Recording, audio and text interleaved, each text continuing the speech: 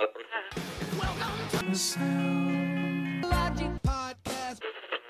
guys with no credentials. Reviewing Rolling Stone 500 greatest album.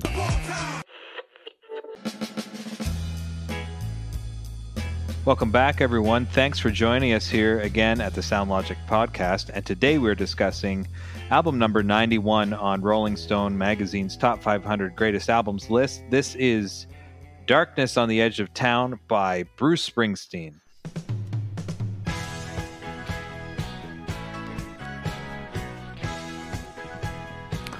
One of the things I do with my stay-at-home dad hours is volunteer at a free student coffee shop in State College at a church called St. Paul's United Methodist Church. Keeps me connected with college students, something I used to do all the time, and it's a lot of fun. And one day, I walked in and people were talking about Bruce Springsteen. I thought, okay, my ears perked up because he's got a few albums on this list. And it turns out that my friend Greg, who's the pastor at St. Paul's United Methodist Church, is a Bruce Springsteen fan. We got to talking a little bit more and realized we both had this similar kind of journey arc with Bruce in that we grew up not really thinking much of the guy, perhaps because of a few of his very overplayed tracks like Born in the USA, and misunderstood that song to be a patriotic ballad when it really isn't. And sort of later in life discovered a love and appreciation for Bruce Springsteen. Greg was kind enough to join us this evening as we do a review of this album. He's fresh off just a few weeks back of seeing Bruce and the E Street Band live, so he's still got that kind of glow with him. And he spent the afternoon poring over music and books and charts and graphs, and has done way more research, I think, in one afternoon than Mike and I do in a general month or two on the Sound Logic podcast. So we're really happy to have Greg here with us today. Greg is a fellow minister, but also someone who cares a lot about making faith practical, about peace and social justice issues, about being more tolerant and inclusive in faith spaces, and a real kindred spirit.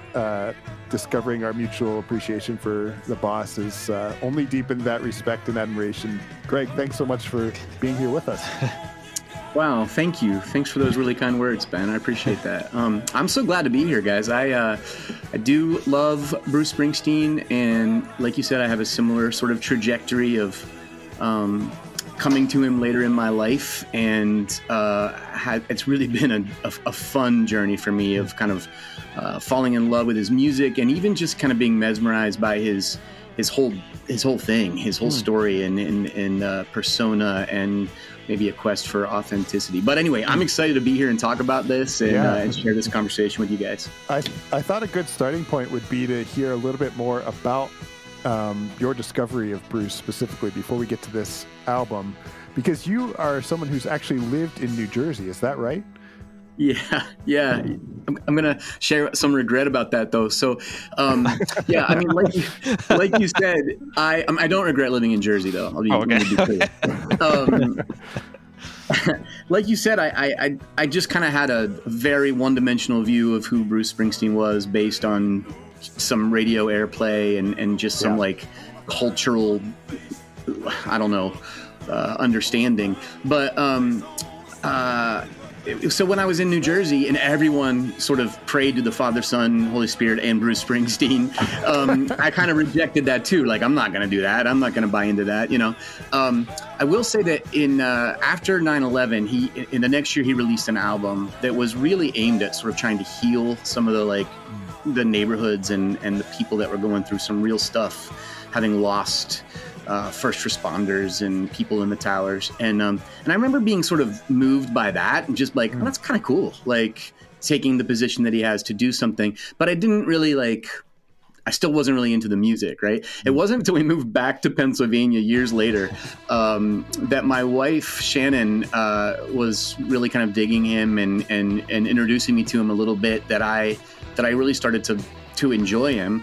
I bought her tickets to go see Bruce at a show in Hershey And so I immersed myself in his music to like just kind of get familiar with it. And that's when it was like 2014 that I really just kind of like, oh, this guy's incredible. I wish that I had known this when I was in New Jersey. That's awesome. You have a bit of a journey to this album as well, right? A few years ago, you wouldn't have said this is your favorite Bruce album, but just in the last little while, actually, something has switched for you. Is that right? Absolutely. Well, it's because you guys asked me to join you here, actually.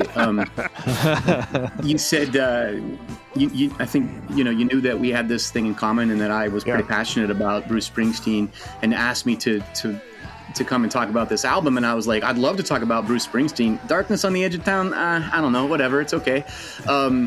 I kind of just knew it as the album that two of my least favorite Bruce Springsteen songs were on. And I knew a bunch of the tracks, but I guess I hadn't really ever taken much time to encounter it just as a piece, as an album in and of itself. But of course, I started immersing myself in it in preparation for this, and it wasn't long that I was like, oh, hold on, I've been missing a whole thing here. And I mean, I'm telling you, it has moved up to top 3 album for me in the Springsteen canon for sure. So that's been kind of a fun little journey for me. So that's part of the gift you guys gave me, asking me to be here. Thanks for that. That's really cool and so recent, and I don't want to take away from that comment. Ben and I have encountered that on this journey so many times, where something we had written off or hadn't given time to and thought, well, I guess I have to listen to it now. Well, let's go through the exercise of just doing it, and then being surprised by, wow, or I missed that before, or that's really cool. Really, really cool, especially because you were already a Springsteen fan. To find another gem there is just really awesome. It is. So thanks, guys. Oh, you're welcome. Absolutely. I mean, it wouldn't be, I wouldn't describe myself as appreciating Bruce Springsteen at all until we got to Born to Run on this list. And picking up that copy and getting it on vinyl. It's really changed a lot about how, I've even, something I never would have thought I would do was tolerate sitting through multiple hours of a Netflix rambling of Bruce telling his story and playing music. Like, that sounds painful if you're not a fan, right? But suddenly I'm sitting down and savoring it and reading his biography and all kinds of stuff. So it's funny how those things change. But we are here to talk about a specific album here tonight. Yeah, right. Should we jump into the details, Mike? Do you want to start there, or do you have more questions for Greg before we take off? Okay. No, let's do some details now, and then I do have some questions, but I think they'll be appropriate a little later. Okay. But let's talk about some of the details, the backdrop of this album. Details. Darkness on the Edge of Town was released June 2nd, 1978. Was his 4th studio album. I got that right? I thought it was, 4th studio album by Bruce Springsteen. He wrote all the music. He's the only one credited for all the songs. Went to number 5 in the US, 14 in the UK. And it was top 20 in 10 countries, including, we always have to say, because I'm still living here, number 7 in Canada. Sales to date, sales numbers can be tricky to really get the real number, but somewhere around 4 million. Not nearly as high as a Born to Run or Born in the USA, I don't think, but still nothing to laugh at. Really, this is significant, and if you guys want to speak to this after I mention it, you can, because I don't know a lot about it, but this record follows a number of years of legal disputes that Springsteen had with him and his former manager. And because of the legal case, he didn't record, or he wasn't able to record. So what he was doing when he was on the road, he was writing a lot. And we read that he had somewhere between 40 and 70 songs ready to go when it came time to record again. Do you guys have anything else to add to that before I kind of move on to something else? Because that's a pretty unique situation. Yeah, I think it was just on our re-rank episode, Mike, where you were talking about Taylor Swift trying to reclaim some of her back catalog. I think it was like the success of Born to Run and coming through all that and realizing he still didn't have a very much money. Like he was still kind of a struggling artist, kind of realized like what's going on here.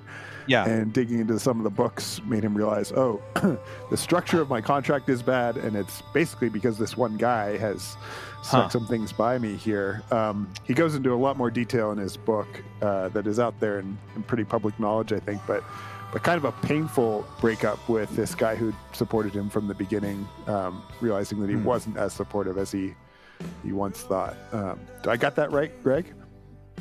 Yeah, you definitely do. I just want to flesh it out just a bit, though, to say, because I think it's significant to note that it wasn't merely a contract dispute. So Bruce had signed a really bad contract with this guy. His name is Mike Appel, and Bruce wasn't seeing. You're right. Bruce wasn't seeing the money that probably he should have seen after the success of Born to Run.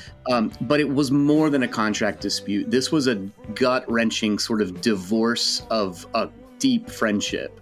And so some of what you've got when the lyrics are actually written and the songs recorded on Darkness is not just a kind of like, oh, finally I get to record and write again, but it's like there's been some real emotional stuff that's been gone through, and you can hear echoes of it for sure in the lyrics, and even in, I think, the music, in Bruce's sort of groaning and howling. There's a pain, and some of that has to do with what he went through those 3 years.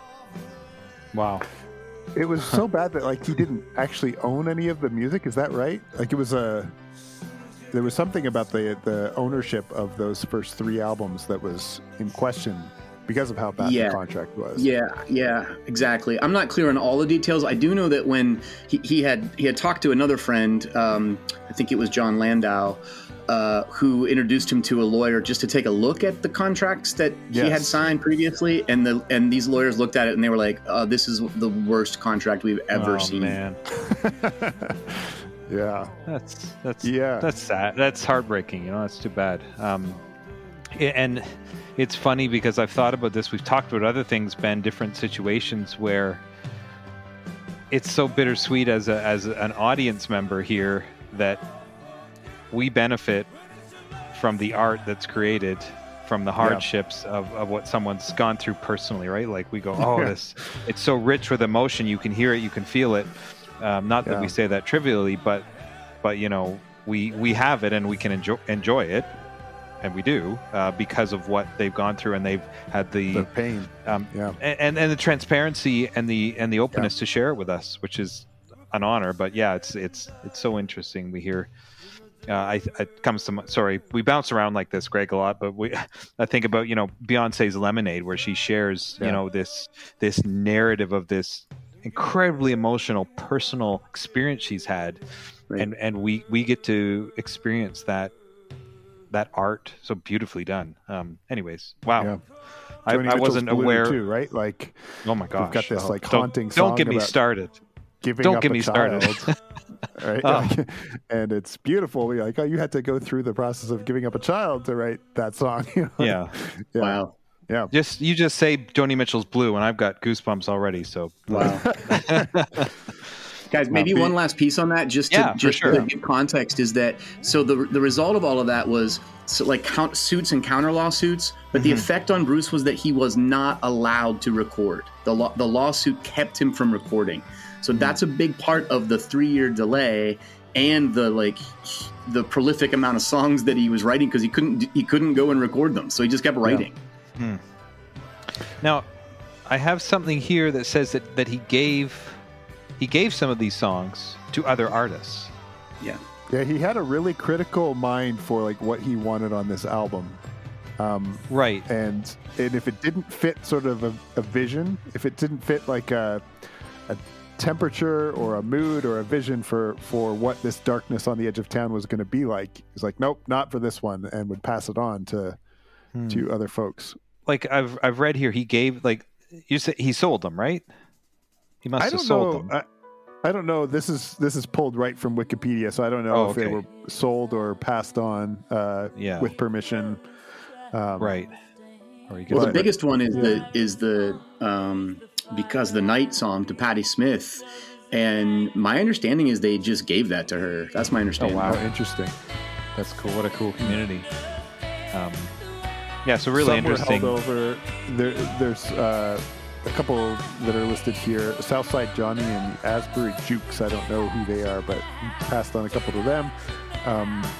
One to Robert Gordon and the Pointer Sisters, and a bunch of other people. You can see the whole list in Wikipedia if you go there. Yeah.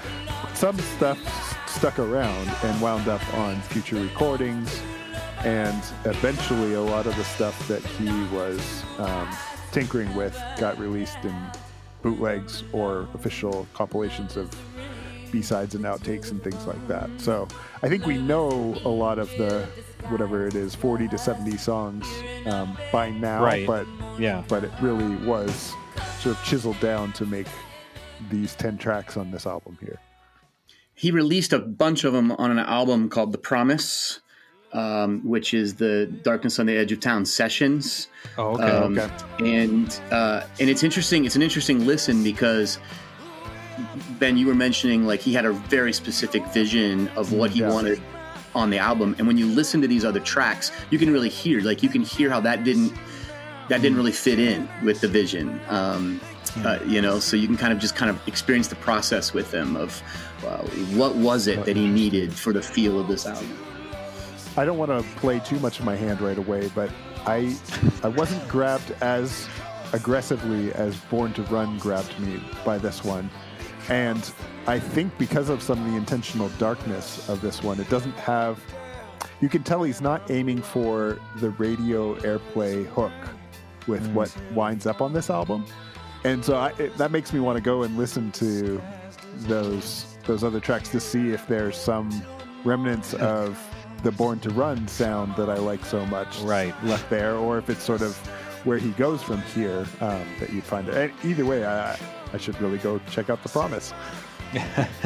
Our next segment here is the cover, the album cover art. But of course, we love to talk about the album covers, especially most of what we discuss is in the vinyl age. So you've got this huge canvas that's on. Look it up if you're not familiar with it. It's cool as you're listening to the podcast. Look at the image so you know. And this is interesting. It's a full shot. Kind of torso up, a Bruce, just front and center. Very classic white T-shirt, black jacket, with some maybe Venetian blinds behind or something there. And then the font. I like this font. It's like a typewriter style font. Yep. And the text is in black and it's kind of faded as if it was on a typewriter. Really, really interesting, nice touch. Bruce Springsteen, and then underneath and slightly indented Darkness on the Edge of Town. Kind of lines up with the frame of the window frame there. I don't know. I expect that's intentional. Each blind, it looks like, has a line of text. Yeah. That must have been the intention there. Certainly much better design than some of the '90s album covers we've discussed, which are just weird. But the font reminds me. I think many artists. I think in the '90s there was a resurgence of this typewriter font, and I mean, right off the top of my head, Alanis Morissette's "Jagged Little Pill" is that typewriter kind of sprawled, but you get this font a lot. Anyways, there's some, I don't know, Greg, do you want to talk about some of this background on this shot here? I don't know. First of all, do you get a lot of compliments on your descriptions of the album covers? Because you do a fine job. That's like... Well, I'm glad you say that, Greg, because no, I've never got any feedback one way or the other. So sometimes I wonder, like, oh man, am I just rambling? And if someone's just not looking at this in their head, they must have no clue what I'm talking about. So I appreciate that. I do enjoy doing it. So thank you. Good. It's like one of my favorite parts of the show, man. That's great. Wow. Making my day. Thanks, Greg. I tune in for the album cover descriptions. Well, thank you. Oh, that's very encouraging, actually. Well, good. Wow. I mean, I think the thing about the cover is that, well, like Ben said, I don't want to give away too much of my hand either here, but but it for me, if I compare it to the previous one, if you compare it to Born to Run, where he's grinning a $1 million grin and leaning on Clarence, and he looks delighted, and everything's just a blast and a party. And then you look at this guy. I mean, it's Bruce on the front, and he's got this almost faraway look in his eye. Yeah, it's like he's chewing on something in his mind. He doesn't look necessarily mad or sad, but there's some kind of depth in his face, right? And the story is that this was an unknown photographer, a New Jersey photographer at the time, who took the pictures like in his own Jersey home. It's like everywhere in New Jersey, this wallpaper and Venetian blind, right? But when Bruce finally saw the photos, he said this guy on the front of the record, that's the guy my songs are about. Like that's the look I was going for. I really like that. He's you're right. He's got a tired, worn down look about him. It's so. I'm really glad that you contrasted that to Born to Run, because there's just this fire. He's got his guitar. He's it's like this is a successful performer. This is really the essence of a lot of Bruce's music. This is the working man, right? This is the kind of beat down, everyday guy. It's a really neat effect. I don't want to read too much into it, but one of my favorite stories from his autobiography is him going along the boardwalk in Jersey Shore and searching for the bar with the least amount of people in it, and telling the owner, if you let my band play here, we'll bring in people. You don't have any people right now, so you need our band. Like that kind of confidence and swagger leads to Born to Run, I think. In this picture, it looks like the 3 years of being in court proceedings has taken a lot of that, like, I'm the king kind of swagger out of him.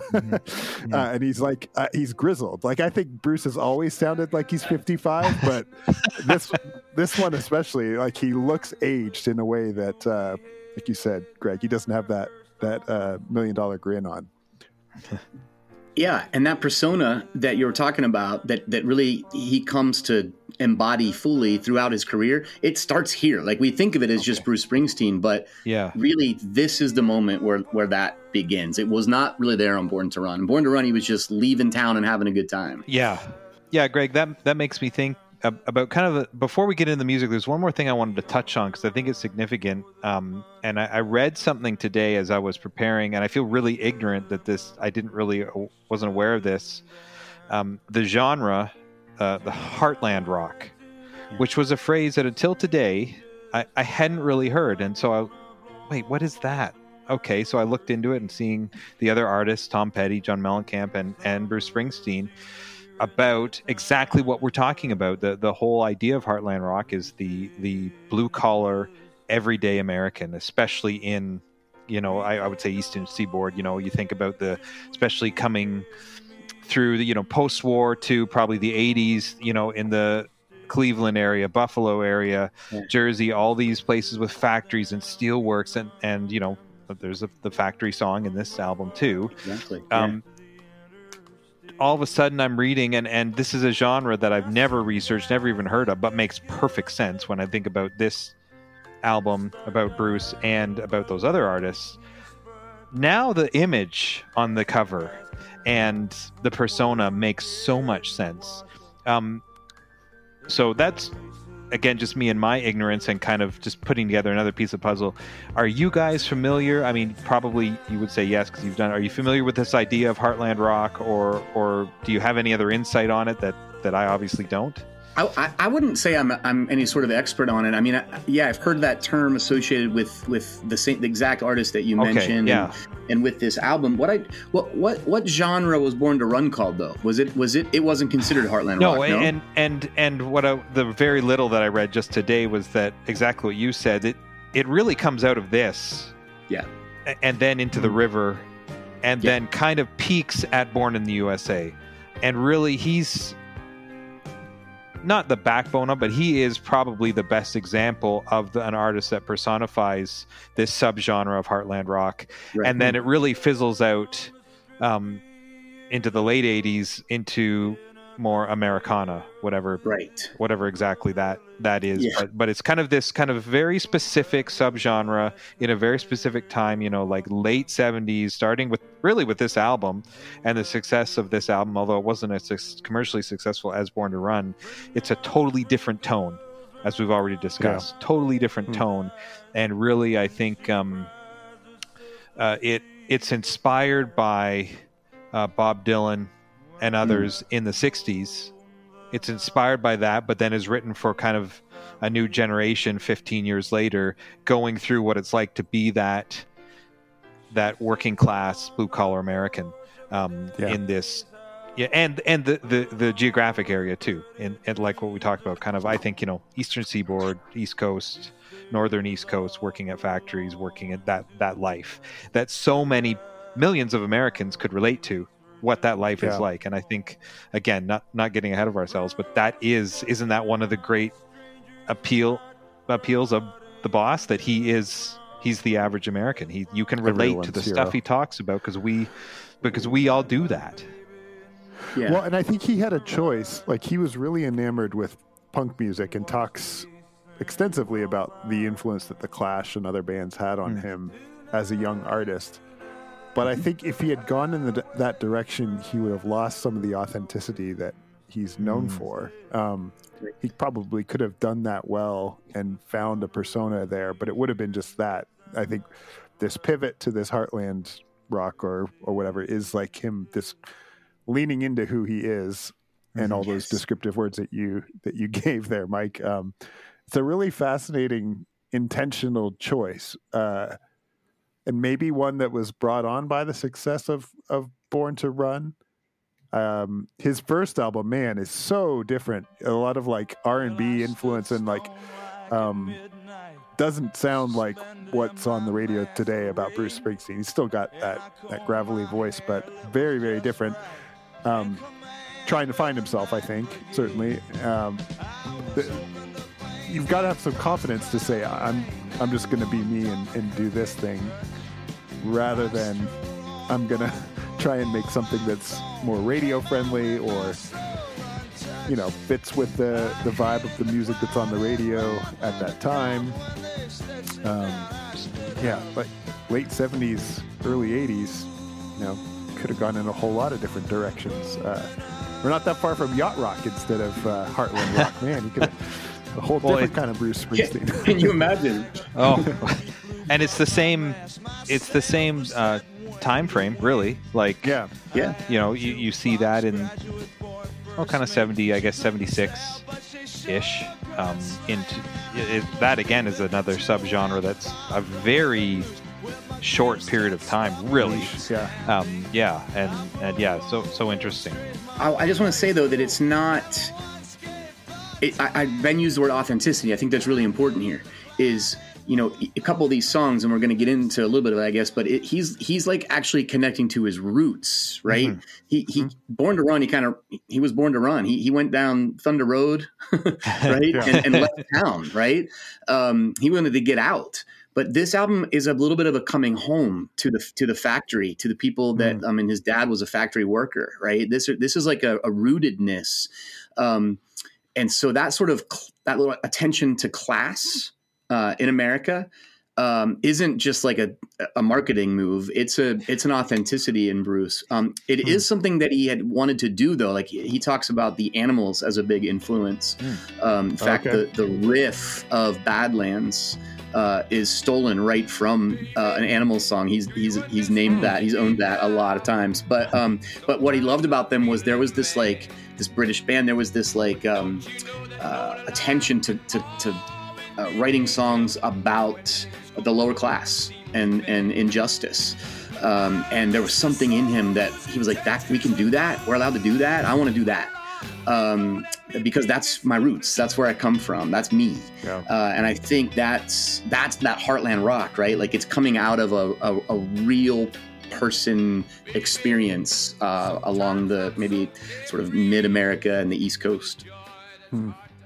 So what we wind up with is this 10-track LP very nicely balanced from a timing perspective, with 5 tracks on each side, and right under that sort of 45-minute LP maximum length of 42:55.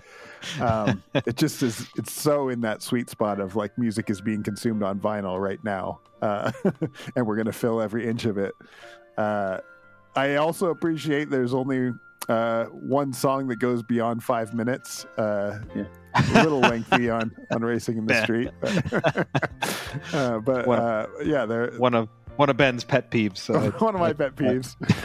People who don't know when to stop their songs. And I will say too, like I don't know how you feel about The River, Greg. I own The River on vinyl too, and I've been having a hard time with that album on vinyl because it is 2 albums, and you got to flip it 3 times to listen to the whole thing. It's just a lot, and I find myself with these double LPs thinking like, was it just that the person had reached a certain kind of celebrity where they just said, "No, make it a double"? Was there not an effective producer in the room saying, "Come on, we'll make a much better single album here if you just cut out this song or that song, save it for another time"? I know it's a bit tangential here to what we're talking about tonight. All that to say, I guess I like this 10-track. It looks right to me in some sort of part of my head. Yeah, I don't know why The River is like that or other double albums, but one thing you can tell for sure is that it's not an album in the way that Darkness on the Edge of Town is. Yeah. Right. Yes. You know, it's got a lot of pieces. Thematically, you mean? Like just just like holding together. Concept? I mean, I was going to say, to me, Darkness on the Edge of Town is like a hair away from being a concept album. Okay. Yeah. We found that there's a fine line there, you know, that there's some we go, man, is it? Well, it might be. They haven't said it is, but there's repeating themes musically, lyrically, like, clear beginning and an end. And even if not a concept album per se, you know, a narrative for sure. Yeah, absolutely. I was struck by the word darkness and the metaphor of it, and as I was reading through the lyrics, I didn't read this anywhere. I just discovered this. Every track on the album uses either the words darkness or night. Oh, except one of them. One of them doesn't. The song Factory doesn't include those words, but every other song uses those words. Many of them use them multiple times. And it was like, once I noticed it, I just couldn't unsee it. Like, it was just everywhere for me through this album. Didn't even pick up on that. And even, it's interesting you say that even Factory is all about the end of the day. Yeah. Coming home at the end of the day. So you still get that kind of darkness closing, sunsetting. Right. Yeah. Wow, interesting. Still fits. If you're listening to this and thinking about where it falls in the timeline of his career, you may notice that the sound, the production value has shifted here too. There's a lot has been written about the challenges of breaking with your manager and then jumping into the studio and trying to make it up because you're sort of starting over again. I guess his guitar player, Steven Van Zandt, infamously thinks this was poorly produced, that these are some of Bruce's best songs, but the production was just not right, and they just never got the final sound that they were going for. I think he really wanted it to sound like a garage band. I think I read that somewhere this week. But the person who'd put most of the time into it, like, burnt out near the end, and they had to bring in someone else, caused a delay in it being released. So it's fascinating. This rebirth, this new life, also comes with, struggle to make it all sound right too, and I think leads to some of the grittiness and the darkness. Actually, I like how it sounds, despite Stevie's qualms with it, I guess. I do too. I love the way it sounds. I think it's again, to contrast with Born to Run, you had that wall of sound on Born to Run, where it was just trying to be this giant sound. But this album feels like I can hear each of the instruments. And I know that they were meticulous in the studio trying to get it right. I know maybe Stevie didn't love it, but Bruce had a real vision of what he wanted. In fact, I was thinking of you, Mike, because there's been some conversations on your show about the sound of the snare drum, maybe particularly in the 70s. And I don't know if you appreciate the snare drum sound here or not, but there's a story. In fact, there's this scene. They made a DVD or a documentary called The Promise as well, where there's some footage from the recording of this album. And there's this scene where Max Weinberg, the drummer, is hitting the snare drum just repeatedly. And Bruce does not like the sound because he says he can hear the stick hitting the drum. Like it sounds like the stick. Right. Yeah, yeah. And he's yelling. Every time he hits it, he yells, stick, stick, stick, and like over and over and over. And I think I've read where Max talks about like they would do this for like days. Like they just couldn't get the sound right. I thought you would appreciate that story. I really do. And thank you for acknowledging my plight with this. I don't know what it is, but there's this kind of they don't use that sound that I referred to, kind of very, I don't know what it is. I wish we had a drum tech or somebody could kind of describe what's happening to me that I just don't prefer. But this is a very organic kind of crack that I prefer personally, as to both this kind of if you listen to, I think one of the best ones, one of the earliest ones, I think if you listen to Dark Side of the Moon, I love that album. It's one of my favorites. However, that is that sound, like that very produced kind of almost like it's almost like it's got they played with the amplitude of each. Like, I don't know. I don't know exactly what it is technically, but it's that kind of sound. But no, that's not here. And it fits very well with the whole feel of it. As being, the words you guys mentioned, gritty, raw, organic. I love it. I love it.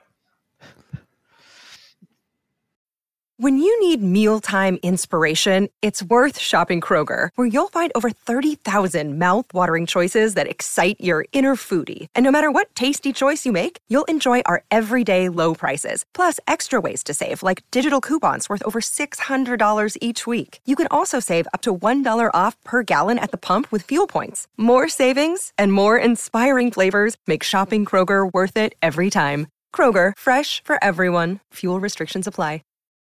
One thing that I've always been struck by in the E Street Band is their proficiency as musicians. For as big of a sound as they create, they're also really all in line and doing what they're supposed to be doing. It's funny to me to hear the guitarist say he longs for a garage band sound, because I don't think that proficiency that Bruce is known for, that like, I have this vision in my head, we're trying to recreate this very specific thing. I don't think about that when I think about garage bands. I think about like crunching guitars and like slightly off key or out of tune instruments. So to have two people sort of at the mixing board longing for what in my head sounds like contrasting final results, I'm not surprised that it was a struggle to get it finally finalized too, if you had that tension in the mix as well. There is more guitar here, though, as just like a feature than there was in Born to Run. And less piano? Yeah, I would say so. Just less I mean, there's only 3 sax solos on the whole album. Yeah. I felt like there were more guitar solos. Is that what you're getting at, Greg? It is, yeah. And other guitar, I'll say riffs, like not solos, but riffs. Like, it's more guitar heavy. Carrying the song. And going back to Born to Run, that big opening of the album, Thunder Road, with the piano coming in and really taking center stage. I think it sets the tone that the piano is going to be center stage a few times and opening a few tracks. We don't really get that here at all. I think there are some keys at the opening of Badlands, but it's blended in with everything else. So you kind of get the sense that this is going to be more of a band kind of thing. But yeah, for sure on the guitar, and then some absolutely killer licks on the guitar. Like the solos are pretty awesome. I assume that's little Stevie. Like I don't. Does Bruce play those solos? Bruce plays a good bit of those solos. Actually, he does. Okay. Yeah, this is an album where he kind of people recognize, oh, this guy can play the guitar. I mean, he was known in Jersey as like one of the best guitar players around, but he hadn't really shown that in the other albums as much, and it really came out on this album. Cool. I don't know Bruce or Little Stevie as guitar players enough to be able to tell who was doing what, and I didn't dig into it quite that much. So which was kind of cool because I was like, that could be either one, and they're both awesome. Like just really cool, really, and unique solos. Like not a straight up blues solo or a straight up pattern or square. Like just really, just innovative soloing. Really good. Really liked it. We've talked in generals a lot. Do you want to talk about which tracks stand out to us on this album? I want to. Yes, I do. To answer your question, yes, Ben. Yes, I do. I would like to start, and I'll tell you why. Not because I want to be first, but because I feel like you guys have expressed just a real passion for this album and for Bruce's music more than I have. So I want you guys to round it out, and I'm really interested.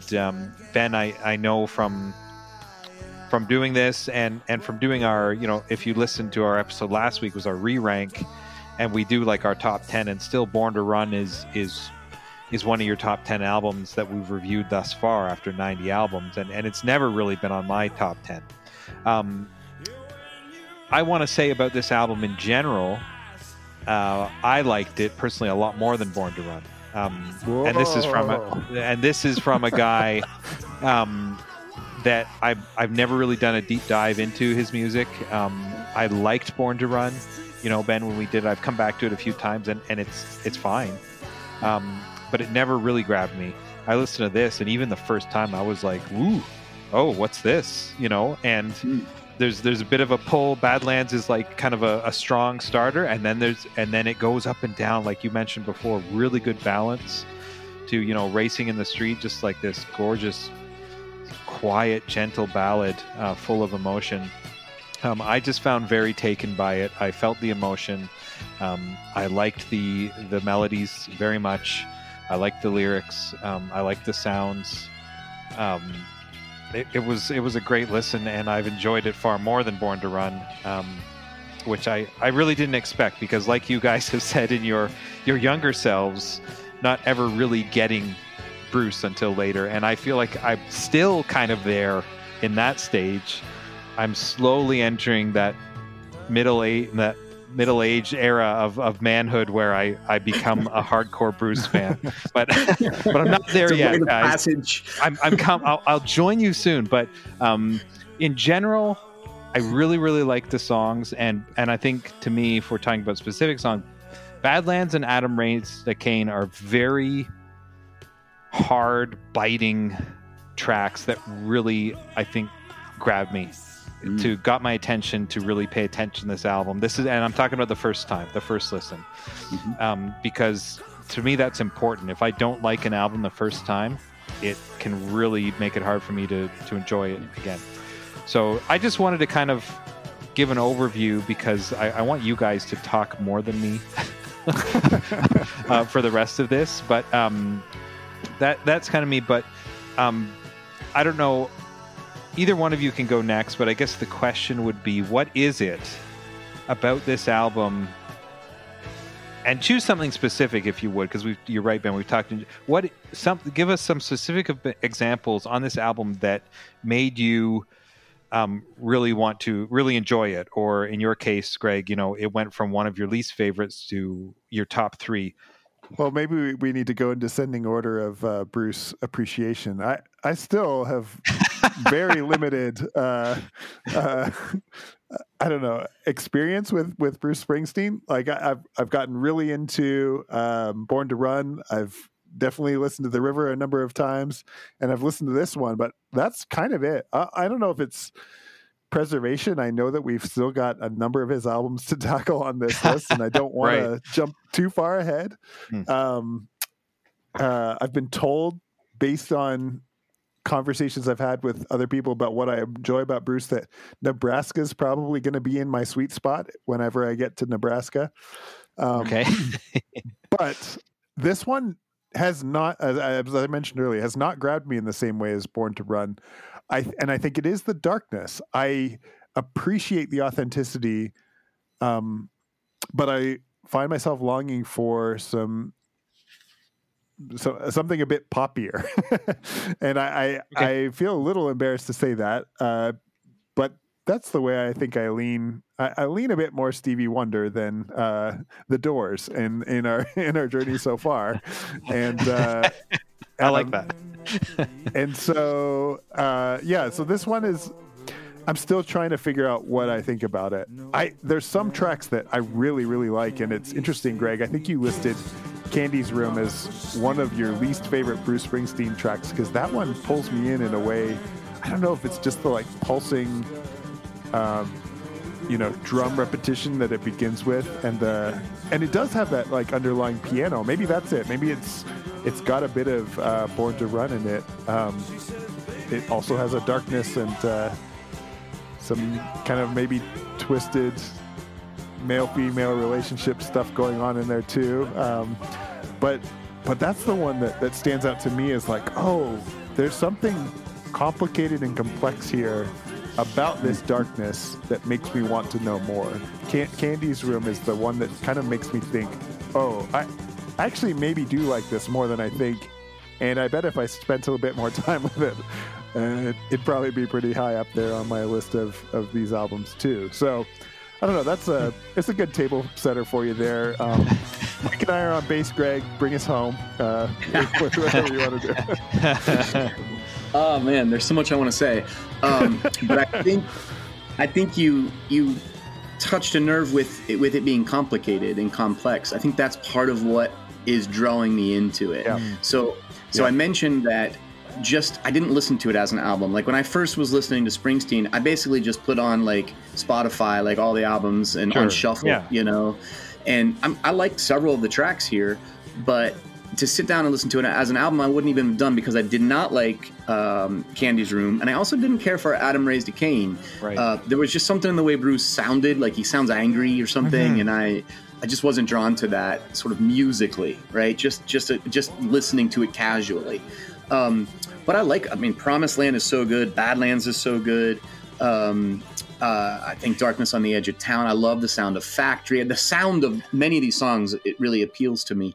But when I sat down and really just started savoring it, it's a difference between like chugging down a gas station coffee or sitting with like a carefully crafted cup of coffee and enjoying it. When I did that, the complexity and the what I want to say are like the juxtapositions here of some of the lyrics are just dark.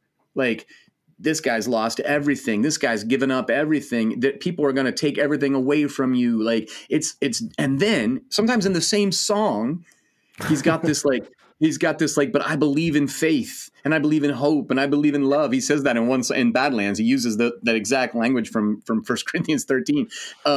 He talks about standing on the hill and fighting. He's not going to give up. There's this like, even in the song, like Adam Raised a Cain, like is it deterministic? Like I'm going to just become what everyone has been before me. No, there's this feel of like, I have a choice to become something different than what I was given. And that feels so hopeful. So there's this like tension that's complex and challenging and demands a lot of the listener, I think, that really draws me in here. And Candy's Room, it doesn't, for me, Ben, I appreciated what you said about it, because that opened that up a little bit more for me. But for the most part, I've just heard Candy's Room as, well, first of all, I don't like the drumming that you're talking about. Those 16th notes on the snare that go on forever. I'm just like, somebody please stop that. That's Max on his jazz kit. It's right. I also don't like Bruce's weird whispering at the beginning, but hey, that's just me. Oh yeah, that part is a little weird. But I do think it's complex. Like if you actually read the lyrics, you kind of have to think like, what's going on here? And it does draw you into sort of a deeper story. I want to say a word about "Prove It All Night" too. So "Prove It All Night" was actually the first single from the album. We didn't talk about this, but the singles from this album were total flops. Like nothing charted very well at all.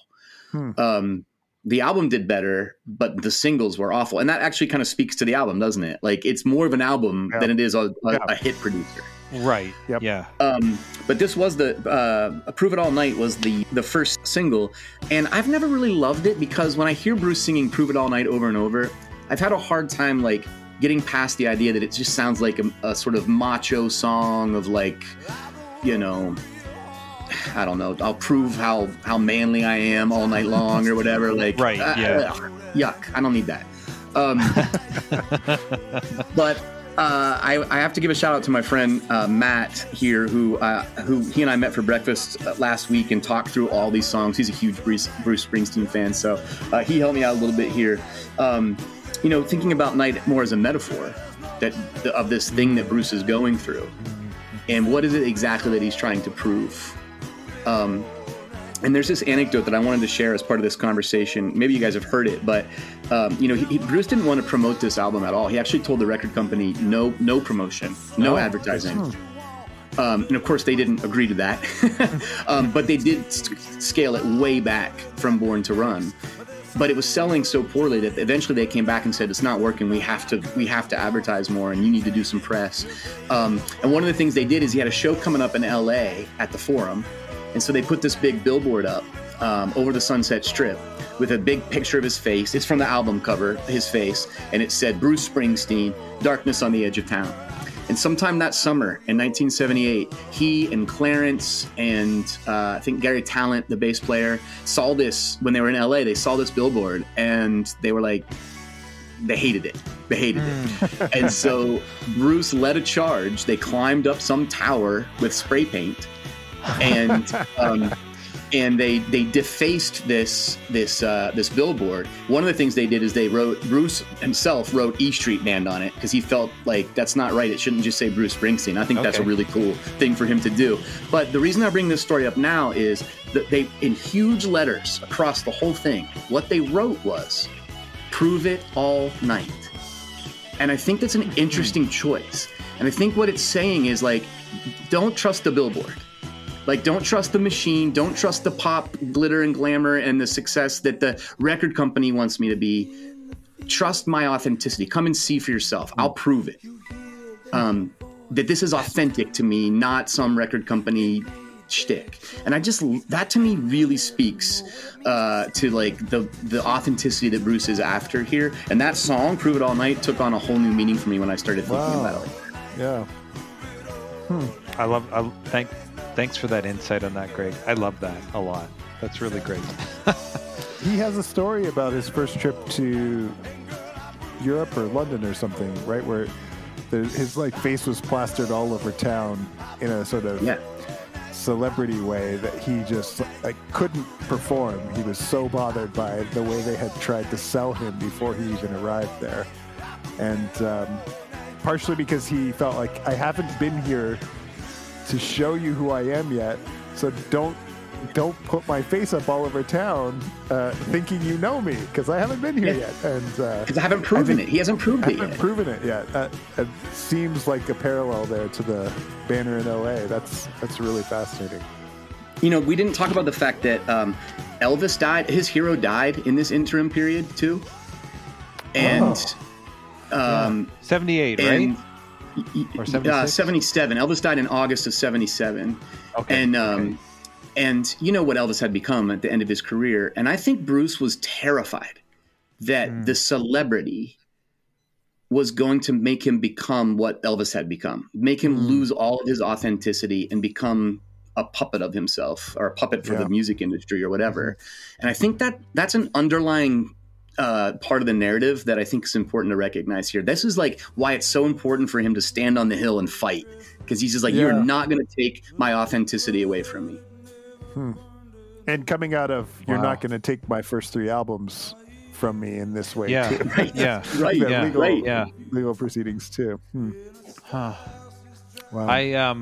Sometimes, I'm glad you mentioned that. Sometimes I forget because I wasn't around yet, about the impact that Elvis's death had on so many people in general, but also artists in particular. Like what a huge impact his life had, and when all of a sudden he was gone too soon. Even though yes, his career had and his person had really changed and kind of dissipated.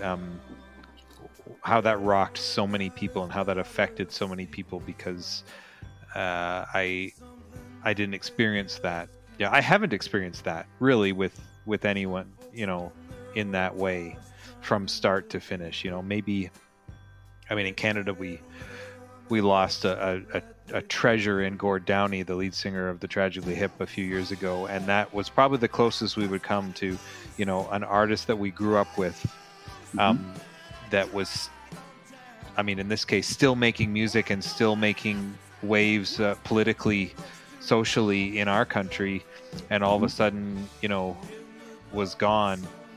And there was such a lead up because we knew he was sick. So, right. But Elvis, I missed that. So I think that just adds to the whole gamut of emotions that he is conveying in this collection of songs, this story he's telling. I hadn't even considered that. That's a really good point. Wow. The trajectory of his career at this point, I'm forgetting how we get from a darker album that doesn't sell very well to some of the meteoric things that come later. Is this a case of him saying, this dark period of my life is closing with this album, and I'm gonna step forward now in these next projects in a different kind of tone? Some people find their voice in the darkness and just stay there, and he didn't really. I mean, you can still hear some of this in the music that came later, but was there a chapter closing here too? Yeah, I mean, I think to a degree, the sort of standing on the hill and fighting for, some of the control and the integrity kind of piece, it was this is like he made that decision. You know what I mean? He didn't have to make it in some ways. He didn't have to make it again, at least not in the same way. And yet there is a sort of pendulum swing. So you get The River next, which has some of the cutting room floor songs from this era, but also some other stuff, and it's got a lot of happier tunes on it as well. Sort of a mix. And then the next thing after that is the album you mentioned, Nebraska, which is a huge pendulum swing back towards like not what the radio wants at all. Followed by Born in the USA, which is his biggest commercial success. Exactly. Right?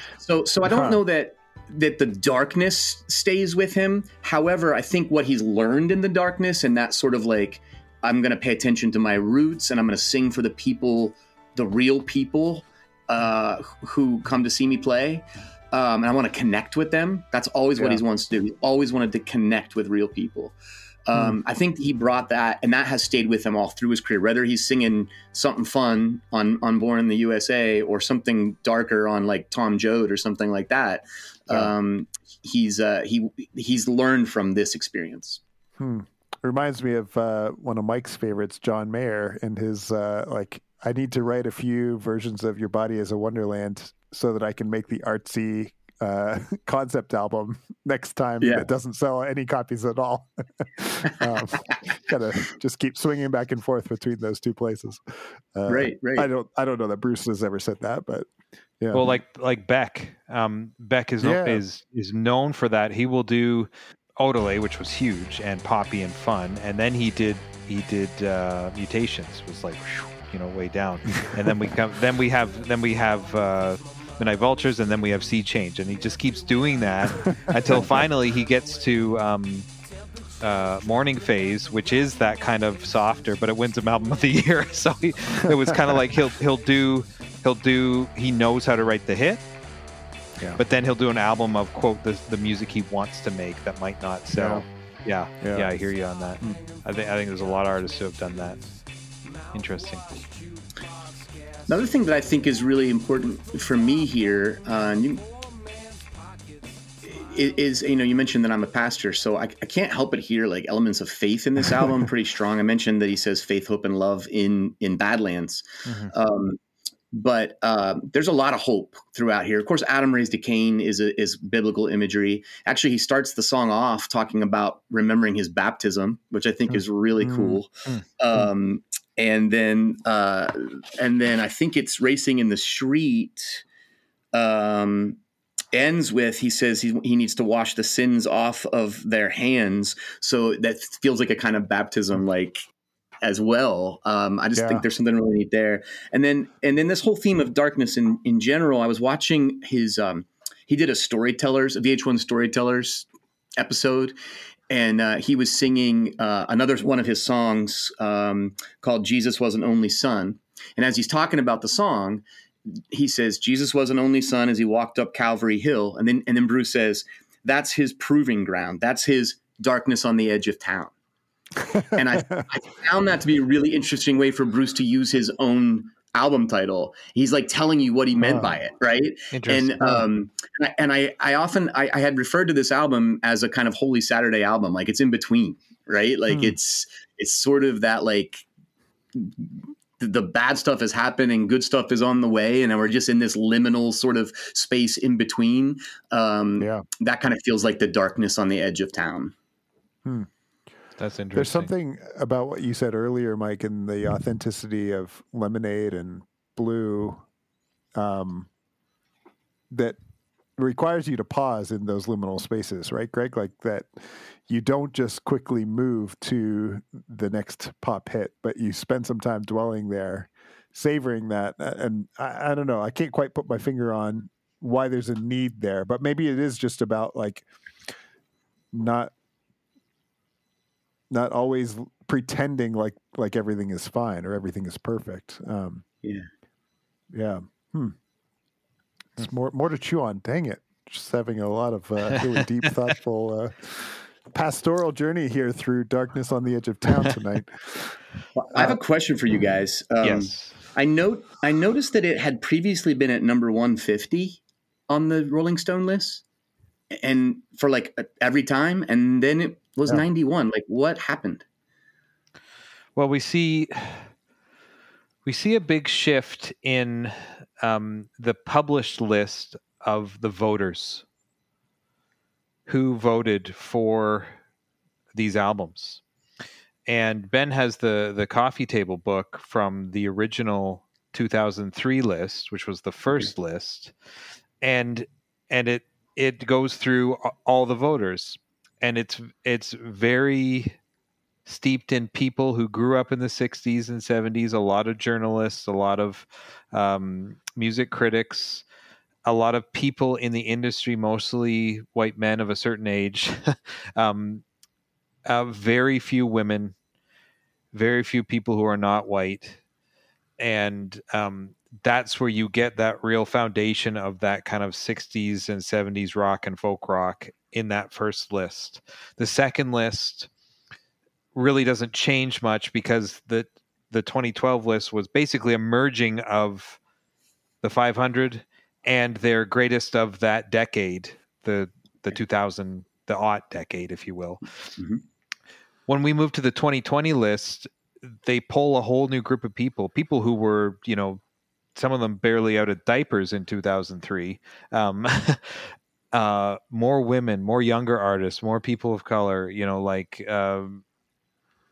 so you get this shift on what's significant to people in their formative years and even in their songwriting years. You get like some very well-known artists who voted, and it's like, okay, who influenced them in like their first few albums? Now they're in album number 8 of a very successful career. So I think that's a big part of it. And as we move through ahead in time, and more people maybe now in their 40s and 50s who this would have affected them more maybe than Born to Run, because I think it caught, as we talked about the beginning of Heartland rock, the beginning of coming into the 80s. I think Born to Run is maybe catching people who were kind of at a different. Does that make sense at all? That's my take on it, anyways. And I think we saw some bands where they had albums flip.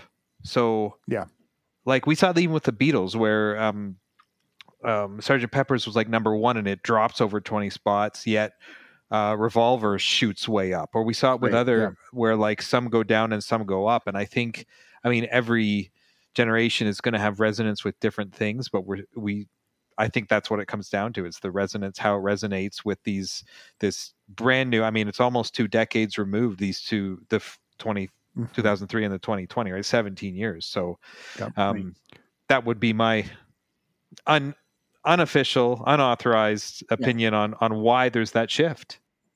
If we skip ahead to any other albums for this artist in the top 500, you can see this interesting trend here. Born to Run maybe we'll set aside because it stayed right around 20 for the different iterations. But Darkness kind of flipped places with Born in the USA. So we're valuing kind of authenticity over pop hits.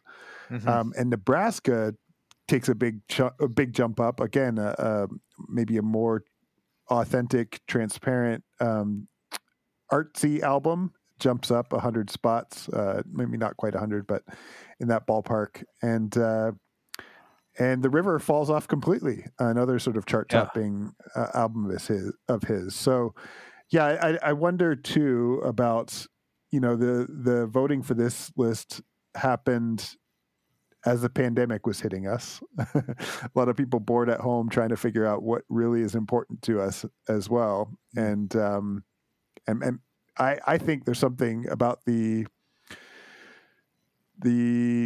different demographics of the voters this time that said we are going to prioritize music that made a difference and not just music that was popular. And if you've listened before, you know that we have a playlist, Spotify playlist.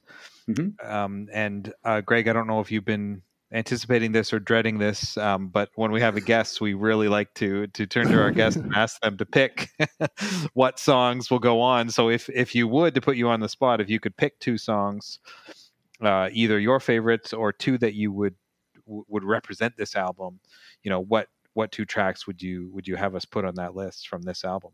I have been sort of wavering on what I knew I was going to have to be asked this question, and I've been losing sleep about it.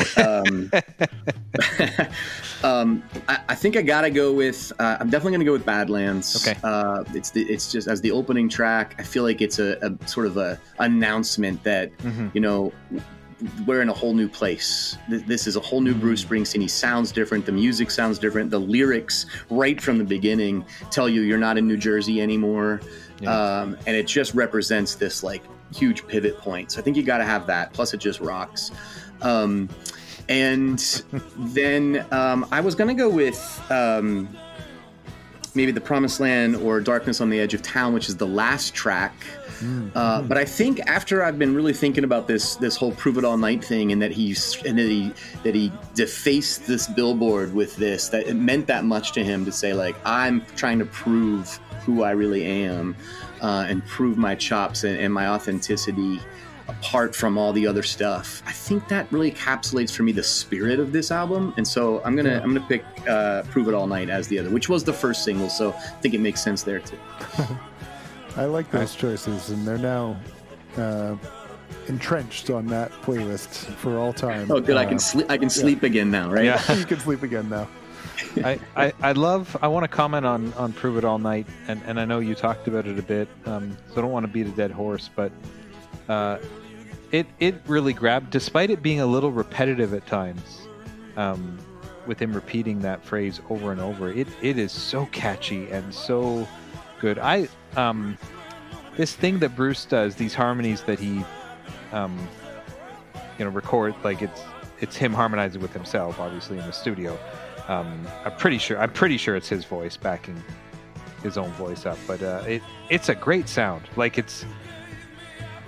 I've heard it both ways. I've heard it where you hear somebody harmonize himself and it just doesn't work. You hear it with someone else and it sounds great. He's done it very well. So I really like that, and it's a very, if there's a quintessential Bruce Springsteen sound, it's in that sweet spot for me. It's nice. I love that. is really cool because we talked about, this starting kind of a little subgenre, and then that subgenre kind of phasing out. And of course, as all artists, you move through different eras and you move through different spaces. So that really is a good backdrop to this question. And we like to ask, this album's now, getting close to 50 years old, 45 years old. What has aged well? What hasn't? How has it stood the test of time? Ben, you want to weigh in first on that? Boy, this feels awfully similar to talking about Neil Young just on our last album review, but I feel like Bruce has never really sounded like his peers. Maybe a few that you mentioned in this subgenre have some similar overtones, but no one can really match his voice or the combined sound of E Street Band. And so it feels a little bit strange to talk about whether it's held up, because it's still around. It's still plugging away. It's still sounding pretty much like this. But again, not like anyone else who's touring right now.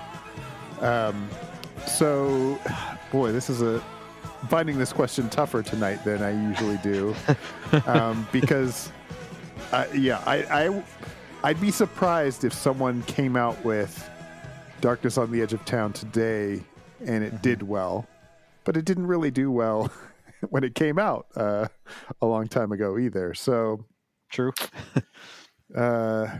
Perhaps it's aged just as it was supposed to, in that it is a beloved album by fans, still speaking what it's meant to speak today. And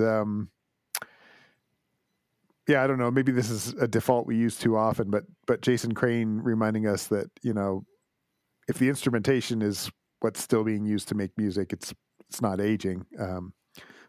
We're still making songs with guitar, bass, drums, and maybe a little less saxophone and harmonica these days, but still rock and roll being made like this. I was thinking a lot about this because sometimes you guys have used the word relevance. Is it relevant? And I was really struggling with that, what that means for a rock album from 1978, right? And I was thinking about the fact that it's not getting a lot of airtime or anything. Kids aren't jamming this on Spotify very much. But however, that we know of, maybe they are. Sure, that we know of, yeah. I was thinking though, Ben might know this, that here in where we live in State College, what we call Happy Valley. I don't know why it is, but we get 100,000 people crammed into a stadium for a home football game, and every home football game they play Badlands. Really? Yeah. I'm obviously not a big enough Penn State football fan to know that. That's interesting. Wow. Yeah.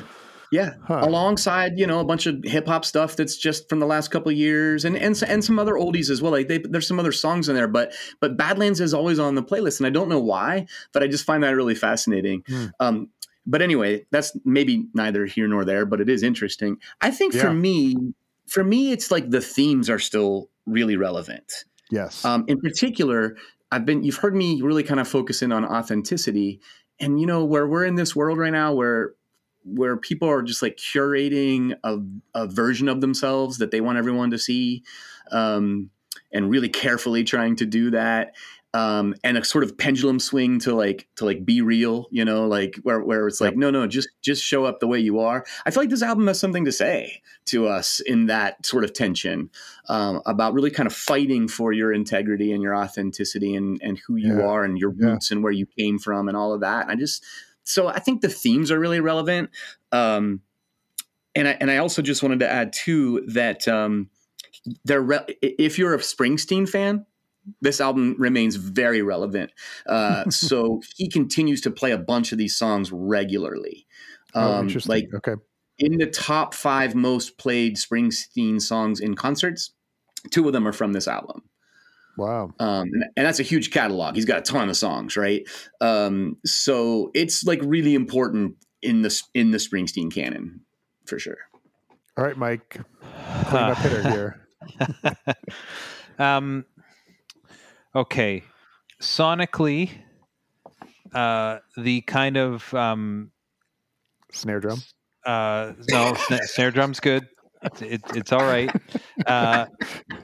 The very out front, loud, with a little reverb saxophone solo is not something that we do much anymore in music. So that, right. And you, Ben, you know, I'm a saxophone player, so, or at least I was at one point. No disrespect to Clarence. I love Clarence Clemens is a god in the rock world. No offense at all. His solos are awesome. That sound just isn't used as much anymore. So that's gonna stick it firmly in a certain era, or a pretty big era, but we just don't do that as much in music anymore. So that's one thing that I noticed right away. The guitar sounds, the piano, even the harmonica. I mean, there's a lot of folk rock, indie rock today that are back That's to true. those acoustics. Americana. Yeah, absolutely. So I don't mind that. The piano, so there's a bit of organ almost, and as we move into some of the other, even into the river, a little almost like a Zydeco sound in some of this, that again has its place in different music. So a lot of it is still found in, now maybe not on, pop hit radio, or there's no vocoder, so we don't have that, but I think there's a lot here. I will say, and you're right, Ben, when we talked about Neil Young, no one's ever going to sound like the Boss. So we take that out of the equation, because he's just always going to be Bruce, and there's nobody like him. You're going to know it's him from the first time he opens his mouth on the track. So that doesn't really age, because he's timeless in that sense. So I think it does pretty well. And I think, they're going to play this. They're going to play, I mean, Bruce Springsteen in general he's still in the media. He's still touring, as we know from personal experience, Greg, from just a few weeks ago. He's still very much a relevant artist, and a relevant cultural figure. So I think because of all that, it does quite well. I think it stands up quite well. And I think, even if we think about his catalog, like Born in the USA played all the time, Born to Run played all the time, so to play Badlands at a football game, I think it fits. So I think it does well.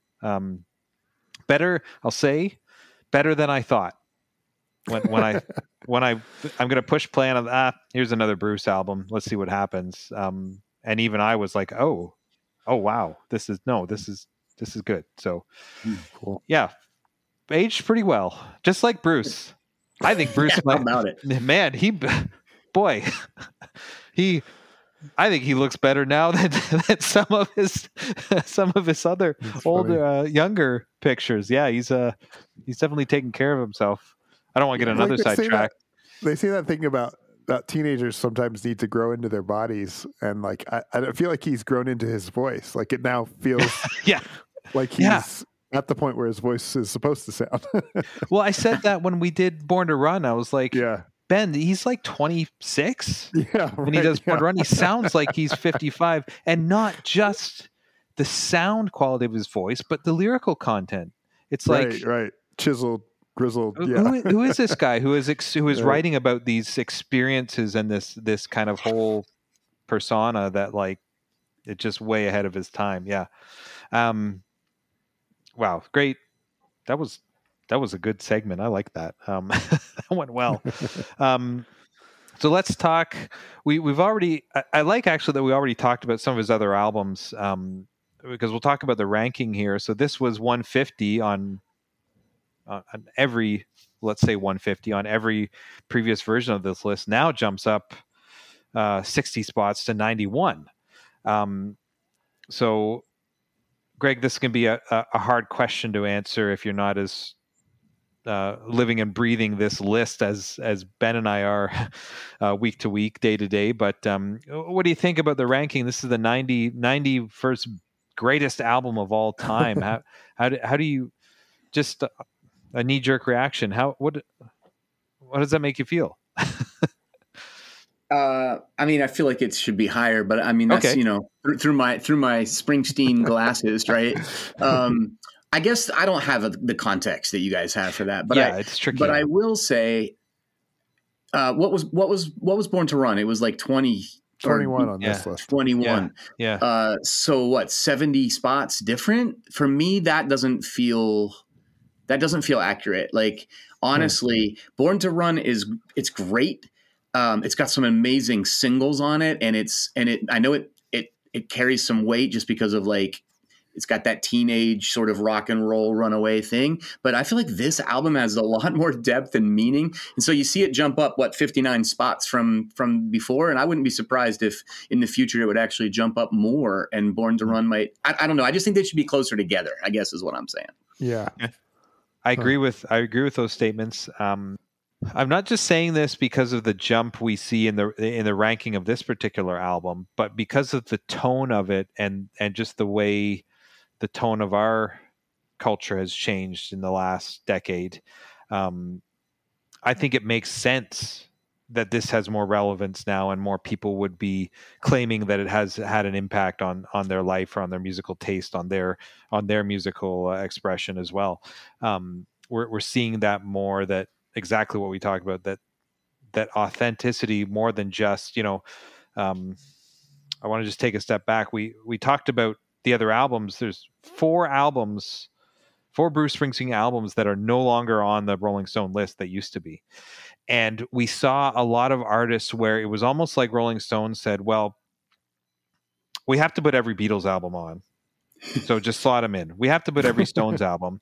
Okay, who are some other major artists in our, the Boss. Well, okay, let's slot all the Boss albums in. And I'm making this up. I'm not saying that this is actually what happened. So don't, nobody call Rolling Stone and tattle on me. But although we would be willing to interview them if they want to come on the program. I think we might be if that happened. But we saw a lot of that in the first list, even into the 2012 list, where it seemed that there was just this, well, here are the foundational artists, so let's get them represented. Let's get their whole catalog represented. Then we get into this new list, and it seems that they were cutting a lot of that, where you see artists that had maybe 8 albums or 6 albums, now they're pared down to only a few. And the ones that are left are very significant, but it's almost like, or for me, I felt like all the albums were there just for the sake of them all being there. And I see that even with the Bruce Springsteen albums that aren't, for them, like The River's not even on anymore. So if, for example, if this spawned the Heartland genre, or if this is one that is really inspiring musicians today or in the last decade, then it makes perfect sense that it's bumped up. So I don't know if I necessarily need this one to be higher, because if it's here because of those reasons, then it makes perfect sense that it's here, and it makes perfect sense that it moved the rate that it did. I'm actually more surprised that Born in the USA dropped so much, because that's, as much as, it kind of hinges a lot on kind of 1 or 2 songs and kind of the as you said, the pinnacle of that subgenre. It's still very significant. So it's interesting. It's interesting, but I'm okay with it here, and I'm more interested in the movement of it than where actually it is.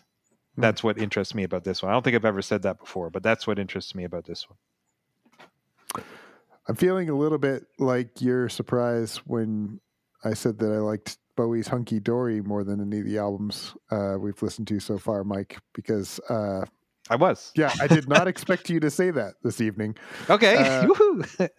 So Ben, after 40, after we're like an old married couple, after 40 years, we can still surprise each other now and then. It's still full of surprises.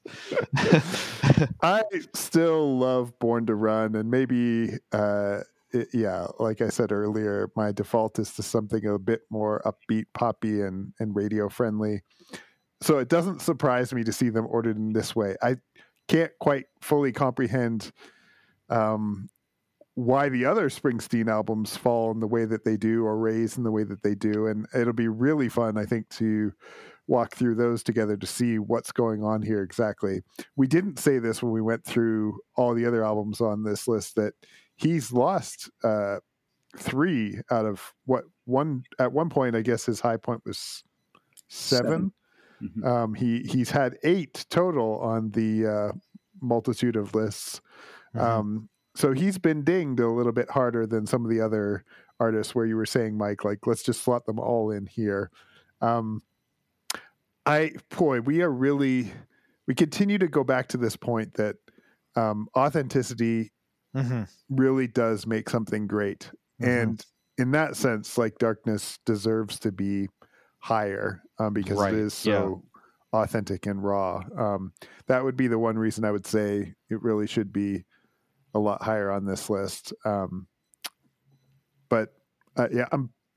surprisingly fairly content with it right here. Maybe by the time we get through all these Bruce albums, I'll be like, why is it at 91? It really should be somewhere else. But for tonight, at least, I'll control my feelings and just say it's fine.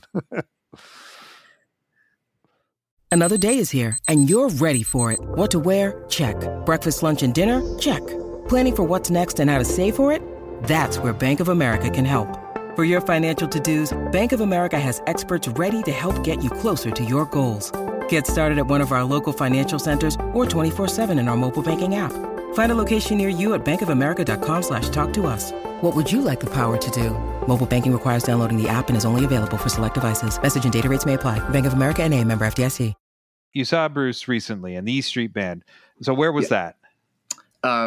Got to see Bruce. This was actually my 3rd show, and he and the band were here in State College about 6 weeks ago.